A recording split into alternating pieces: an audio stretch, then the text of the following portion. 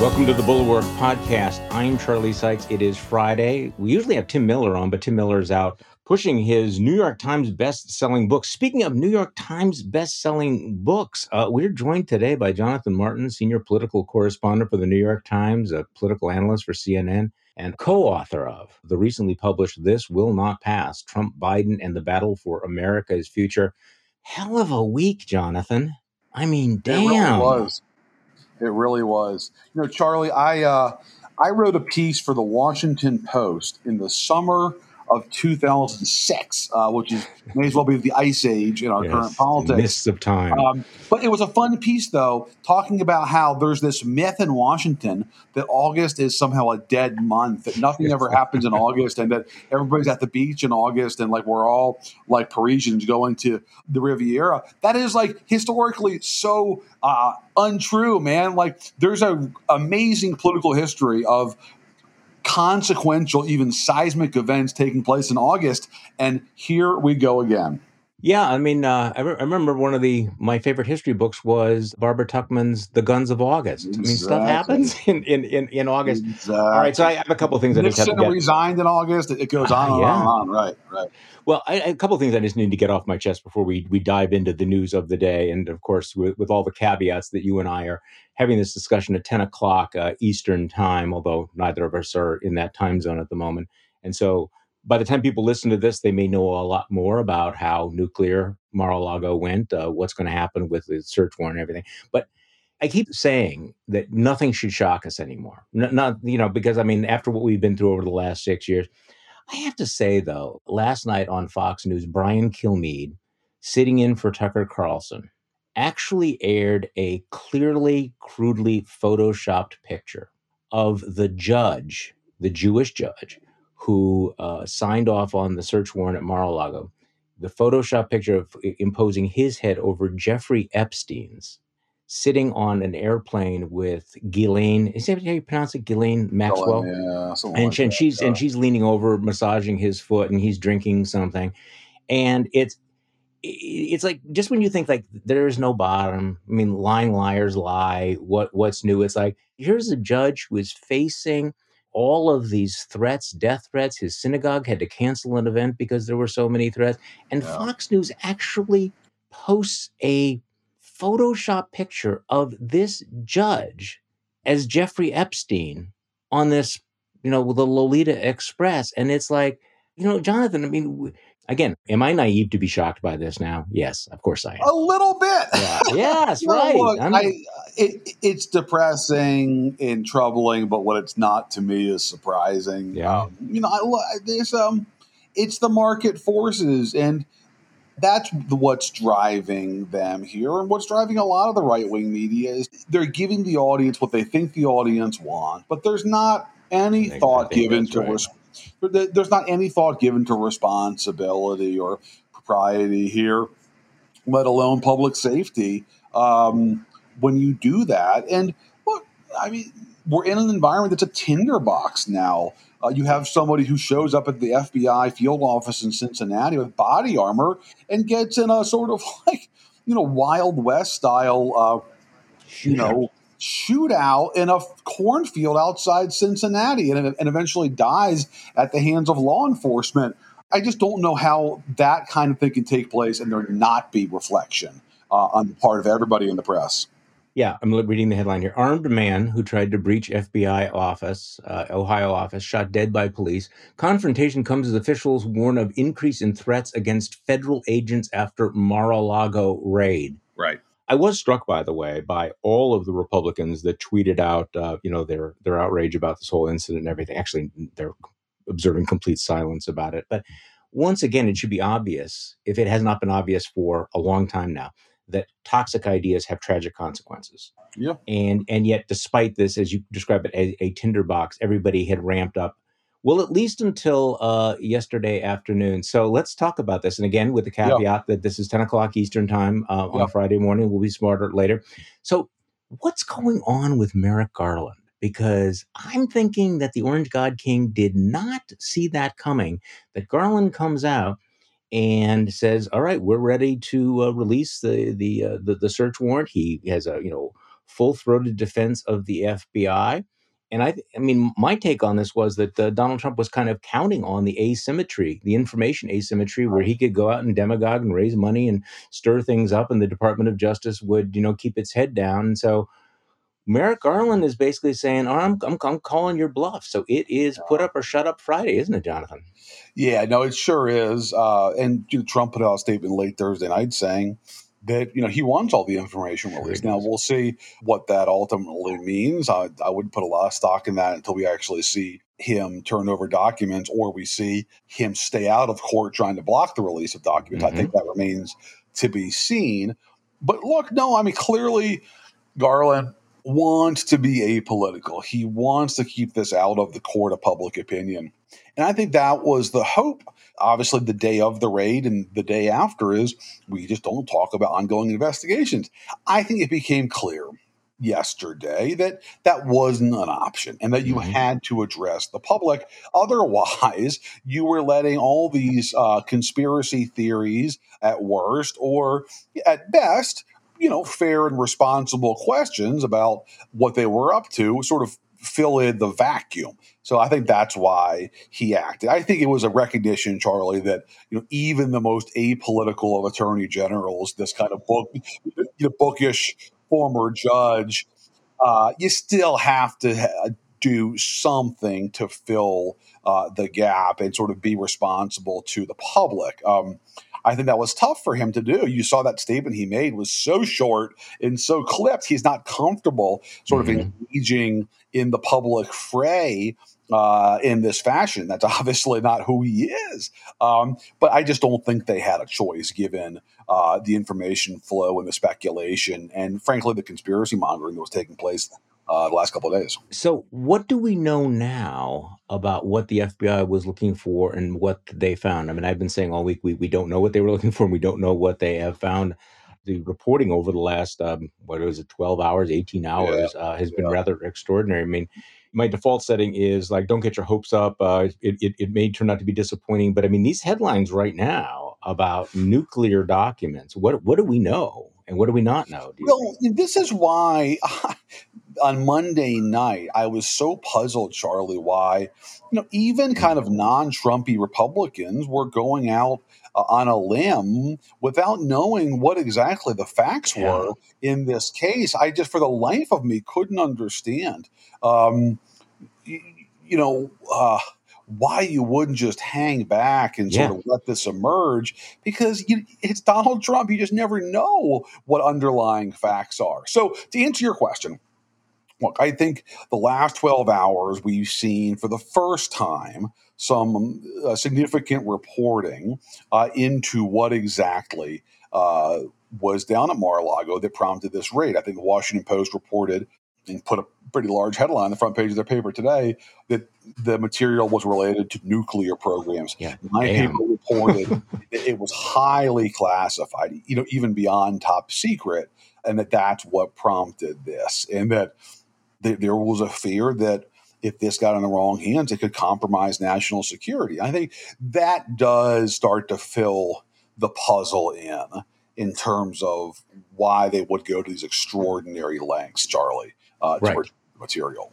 I was puzzled by two things on Monday night. Number one, exactly what you said there. In fact, I was so naive once again on Monday night. I was on one of the cable shows and was asked, "Well, how will Republicans react to that?" And I said, "Well, of course, the MAGA world will react with spittle flecked outrage Yeah, and fury, but most Republicans will be smart enough to observe strategic silence." Well, wrong about that because they all jumped in. That was surprising that uniformly they did, including Kevin McCarthy, and I want to talk about him in a moment. yeah, Kevin McCarthy, who actually threatened the Department of Justice, with investigation. But the yeah. other thing, the big question mark is, hey, it must have been a big freaking deal for the Justice Department to have gone so far as to have an FBI raid of the president's house. So what could they possibly have been looking for? And there was all this speculation. Well, it's government pieces of paper that they hadn't returned, and was this disproportionate? Did Merrick Garland basically crap the bed by overplaying his hand? So we will find out because on the scale of like BFDs, nuclear stuff is at the top of the list, right? I mean, I was trying to think just That's right. theoretically, what could be bigger than that, right? That's right. I mean, so That's right. No, I mean, I think that was the concern among a lot of anti-Trump Republicans, and frankly, Charlie, a lot of Democrats. Of, oh yeah, geez, Garland is apolitical, but this guy's got to have some political intent. He wouldn't have raided Mar-a-Lago just to retrieve, like some generic staff correspondence between Trump and Boris Johnson, would he? right, right. And I think that was just below the surface of. Hope this guy's got it right. You heard from a lot of the kind of anti-Trump forces, and I think this goes to the heart of what I was been almost amused by, which is this rhetoric from people who don't follow politics that closely or are just partisans who aren't totally on the level, who are saying that Merrick Garland is sort of leading this politicized Department of Justice, and he's a partisan warrior out for a scalp, Yeah, and which is ridiculous. Biden's Doberman who's trying to weaken Trump. It's like, if you follow politics in Washington at all the last 14 months, you know that the criticism of Garland is precisely the opposite. It's from Democrats and frankly from some folks in Congress and even the Biden administration who grumble that he's not aggressive Right, enough right. when it comes to holding Trump accountable and pursuing January 6th related issues. And then all of a sudden to hear folks on the other side of the spectrum say that he's this sort of a latter day Roy Cohn type figure, it was just really hard to swear. So that's why I'm trying to figure out what is going on with Merrick Garland, because he came into office, and he came into office, I think, with this idea that he was going to restore the traditions of the Justice Department, right? Make it very, very clear how, apolitical it was. All of his instincts would go in that direction. And of course, that led to the anxiety you're talking about, that perhaps he was too milquetoast, that he was the wrong man for the job because he wasn't going to be as aggressive as he needed to be. So as we sit here now in mid-August, he has raided Donald Trump's house. They are seizing the phones of Republican Right. congressmen. We have grand jury investigations. The pace of the Department of Justice investigations seem to be picking up. And I wonder whether or not you're seeing a slow, gradual education of Merrick Garland, transformation of Merrick Garland, who's basically saying, okay, this is the hand I have Yeah. been dealt. This is Yeah. not what I wanted to be, but this is the business I'm in now. And Donald, don't fuck with me or underestimate me because I'm going to do this. Well, I mean, what do you think? I mean, I think it could be just the fact that he was pursuing an investigation all along, but was just doing it quietly and determined to avoid leaks. And that now the investigation is coming to the surface, but it was happening all along. He's just not somebody that was sort of eager for that to be known precisely because of the reaction that this has prompted this week. Look, I mean, I know for a fact that the people in that department are extremely careful about not seeming political, about this, crossing every T, dotting every I, because they don't want to trigger the kind of reaction that we've seen this week. And they want to sort of, portray themselves as paragons of integrity and not political at all. And obviously that's guided by sort of Garland's instincts. And that has been their approach. But it's hard to stay out of politics when you send agents into the former president's home. I mean, that's that. But there's no more keeping this investigation under the surface. That's Oh, that's right. I think at that point, I'm sure Garland wanted to sort of keep business as usual, but that only lasted 2 days. I mean, I think yesterday's announcement by Garland was just such a concession that yes, I cannot remain in this monastery. I've got to come out and Right. engage the public, Well, I mean, one of my concerns was that you're seeing the same sort of pattern that we saw in the Mueller investigation, where the asymmetry of Robert Mueller, who is bringing basically a fountain pen to a gunfight, Right. and was not able to deal with the kind of information political warfare that Donald Trump excels at, Right. and was perhaps had too much faith in institutions, had too much faith in the old way of doing things, and that Merrick Garland seemed to come out of the same cloth. And clearly, Totally. I think yesterday was a recognition that he can't do that. So I am fascinated to get your take on the Republican reaction. So let's talk about Kevin McCarthy. What do you think is going on in Kevin McCarthy's mind right now? Look, I was not surprised at all by the reaction of McCarthy and the reaction of McConnell this week because it reflects their A, their impulses, and B, their political assumptions. And we cover this a great deal in the book. Look, Yeah. McCarthy is a Trump lieutenant. He knows that Trump holds the keys to the kingdom for him because the House caucus is so Trumpy. And he wants to keep Trump on his good side, which is why he was back at Mar-a-Lago less than a month after January 6th, trying to sort of heal that relationship.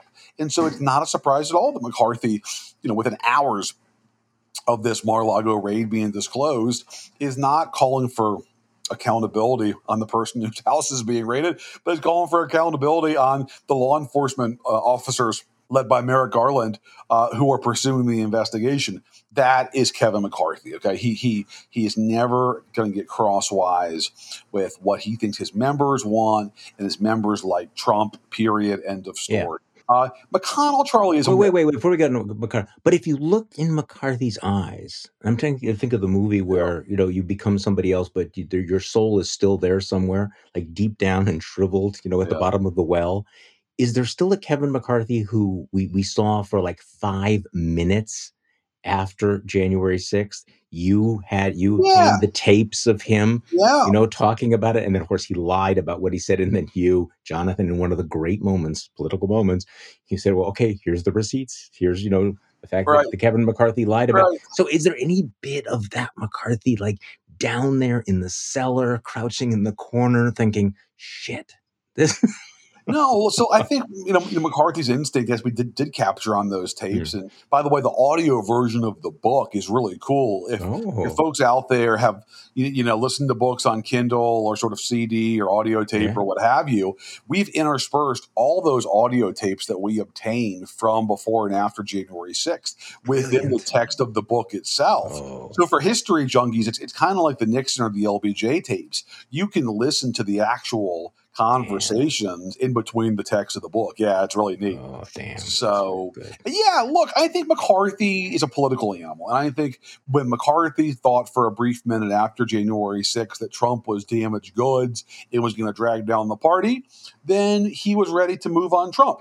When it became clear a week, 10 days later that, actually, my party doesn't really care about January 6th, they still love Trump, then he's back to Trump. I think McCarthy's instincts are entirely guided by what makes sense for him politically in the short term. And by the short term, I mean like the next 10 minutes. That's who he is. Look, if Donald Trump tomorrow, suddenly fell out of favor with the Republican voters and therefore the House GOP conference, then Kevin McCarthy would happily move on from Trump. It's a political calculation. And with McConnell, it's also a political calculation. McConnell's caucus is less Trumpy than McCarthy. McConnell has no regard for Trump. He doesn't think anything of him.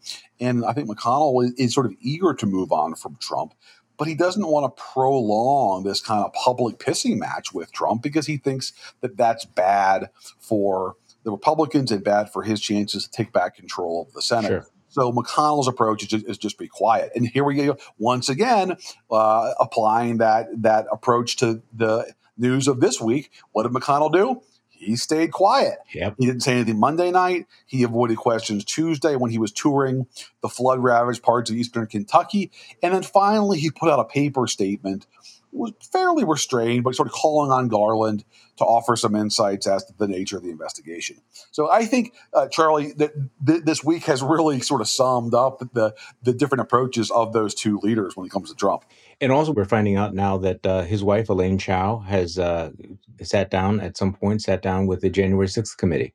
Yeah, I mean, clearly the January 6th committee is moving to get every possible participant they can to testify. And look, I think they dealt with a lot of resistance that has slowly melted away Yeah, I over know. the course of these public hearings. And there's more people who are willing to speak now, including McConnell's wife, Elaine Chao, who, yes, was Secretary of Transportation under Trump and then, of course, resigned after January 6th. Interesting. Okay, so on the GOP reaction, leaving aside Yeah. McCarthy and McConnell, what do you make of the sudden enthusiasm for defund the FBI, which strikes me as so bizarre on so many levels? I don't think we need to go into it, but one of the biggest cudgels that Republicans have wielded against Democrats was the stupid idea of defunding the police, because of course we back the blue. We can't defund the police.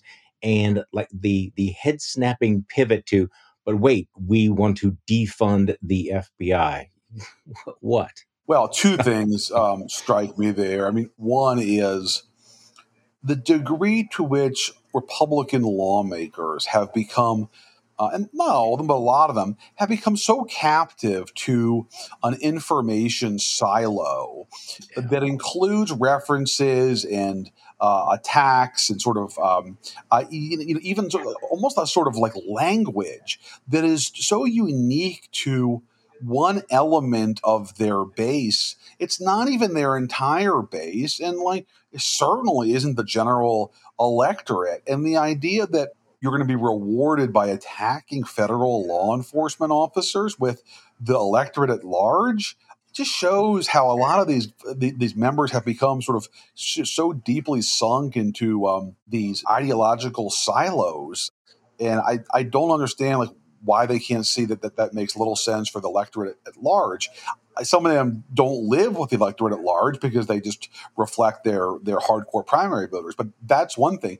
The other thing, Charlie, that jumps out at me is what a gift this could be for Democrats who, besides inflation, their biggest challenge has been pushing back against the question of defund the police and crime as an issue overall. And here, the Republicans are throwing in your lap a cudgel that you can wield against them when it comes to blunting that attack about being soft on crime. They're literally attacking law enforcement. And for the life of me, I can't understand why Democrats don't see what a golden opportunity that is, especially after the attack on the FBI office in Cincinnati.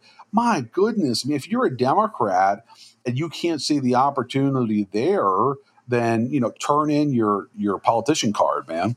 This may seem like a slight digression, but I just, as we were having this conversation, I was flashing back to the mid 1990s after the bombing at Oklahoma, of the Oklahoma City Federal Building. And this was at a time when Bill Clinton's popularity was really at a low point, and he pivoted on that. And a lot of the right wing media was really put on the defensive as a result of that. Some of the criticism was unfair, but the point was made that this kind of rhetoric, this kind of politics of paranoia could be deadly. And that really was a turning point, I think, in the mid 1990s. And you're right, you're absolutely right. If they can't figure out a way to point out how reckless, how crazy, how seditious the Republicans have become, that would be a lost opportunity. Do you get a sense, though? I always try to, and I'm sure you do as well, try to sort through the wish casting and the spin from the reality. I mean, and there's no question about it that this has been looking like it's going to be a Republican year. The midterms are not going well for Biden. Biden's numbers, are low. However, there is a discernible mood shift in the last week. So has the environment shifted? Is this real or is it just apparent? What do you think? Charlotte, I want to give it some more Yeah, time, and that's right. that may be a dodge, but No, yeah, I'm not somebody that's the who having smart covered a answer. lot of Yeah. campaigns. I'm a lot more interested to see where these numbers are in mid-September than mid-August. Talk to me after Labor Day. Yeah. I'll Fair enough. happily come back on the pod. We'll tell Tim Miller to go and sell some more books, and I can come back on. Look, I really am curious as to how much this will hold up. But look, there's no question that Democrats always have a challenge with voter mobilization in off-year elections because they rely on a coalition that is more of a patchwork of people who aren't always super engaged with politics. And boy, Have they gotten a few issues to sort of mobilize I think they their have. coalition? So, you can see how Democrats could close the gap this time. I'm just not totally convinced yet that it's going to happen. And Yeah, by the way, well, just hard to real agree. fast on that same tip, it's one of the great elements of politics today, and by great I mean striking or ironic, the reliance of the Democratic Party on Trump. It's incredible. Obviously, the party loathes him, and many view him as sort of a threat to American democracy. But just from a raw political standpoint, Charlie, what would Democrats do without him? He unifies their party, he mobilizes their voters, he drives small dollar fundraising. The reliance, we're now on year 7 where he's been Amazing. an incredible gift. Think about it. Donald Trump has handed over Democrats control of the House, Senate, and the presidency almost single-handedly. Yes, and we have been living in his world for 7 years. Yeah. All right, so That's why now, we called the book This Will Not Pass, Charlie. It's available now on Amazon.com or your local bookstores. And the reason that we called it that is because we're still living this deeply polarized politics in this Trump dominated politics. And I think there was just some expectation after he lost in 20. Okay, well, I that's that. But my I thought goodness. so, but yeah. No, I was actually just telling my daughter who's visiting from France this morning. I said, you know what, I think everyone had geared their lives and their commentary and everything around get through 2020, and then you move into the post Trump era, and things will revert to something different, not go back to normal. Right. And here we just have like extra time. It's like the soccer match from hell where you think the match is over, and the game and you have that bonus time that just goes on forever. Okay, so Jonathan, what I really wanted to talk to you about today, Liz Cheney next Tuesday, she's going to lose in Wyoming. What's interesting about it is that most congressmen live and die and breathe and eat in order to get reelected. She is really, it's like I continue to marvel. She is a different political animal, isn't she? Yeah. Look, I think she is at peace with her choice to effectively sacrifice her House seat for the pursuit of Donald Trump and of trying to hold him accountable. And as she says, keep him away from the Oval Office once more. But no, it is different than what we're used to seeing, which is politicians making the accommodations they need to survive. And I actually asked her, Charlie, I said, when I interviewed her for this story, I said, wouldn't you have been better to live to fight another day, Yeah. bite your tongue now and keep the platform so that you can sort of try to reform the party from within as a member of Congress? And she bristles at that and says that it was never an option for me. She could not bite her tongue. The threat of Trump is too much. Look, I think once she got on the January 6th committee and got into the information, I think that became, Charlie, her driving force in public service. I think that is her entire focus, much more so than her reelection. And I believe that committee is going to be active and engaged until the last possible minute in this Congress, and will go as far as they can to hold Trump accountable. The start of my story includes a comment that Liz Cheney made in July in a private meeting of the 1-6 committee, in which she said, we have done more than any other group of people Yeah. to keep Trump away from the Oval Office. We can't let, I'm paraphrasing. And I think that's what animates her today. So in your story, I think one of the more startling things was that her office is saying or implying or whatever, I don't know how strong it was, but that she's been all but driven out of Yeah. this Trump loving state in part because of death threats. Yeah, I no, mean, she's got a Capitol Police detail. yeah, Had it for almost a year now, full time, and she is concerned. She does have these threats, and that has effectively stopped her from having a public schedule. She does not put out a schedule. She does a series of house parties that she does not advise, that are invite only. That, by the way, are largely comprised of supporters. So she's kind of preaching to the converted as is. But look, that's real. But I think even if she didn't have those threats, I still think her focus would be more on the January 6th committee than it would be her reelection. I think that's where her time and focus is right now. I had somebody told me that this person said that they were struck just by how often Cheney's Zoom background is her Northern Right. Virginia home rather than her Wyoming home when she has these private Zooms with the members of the 1-6 committee.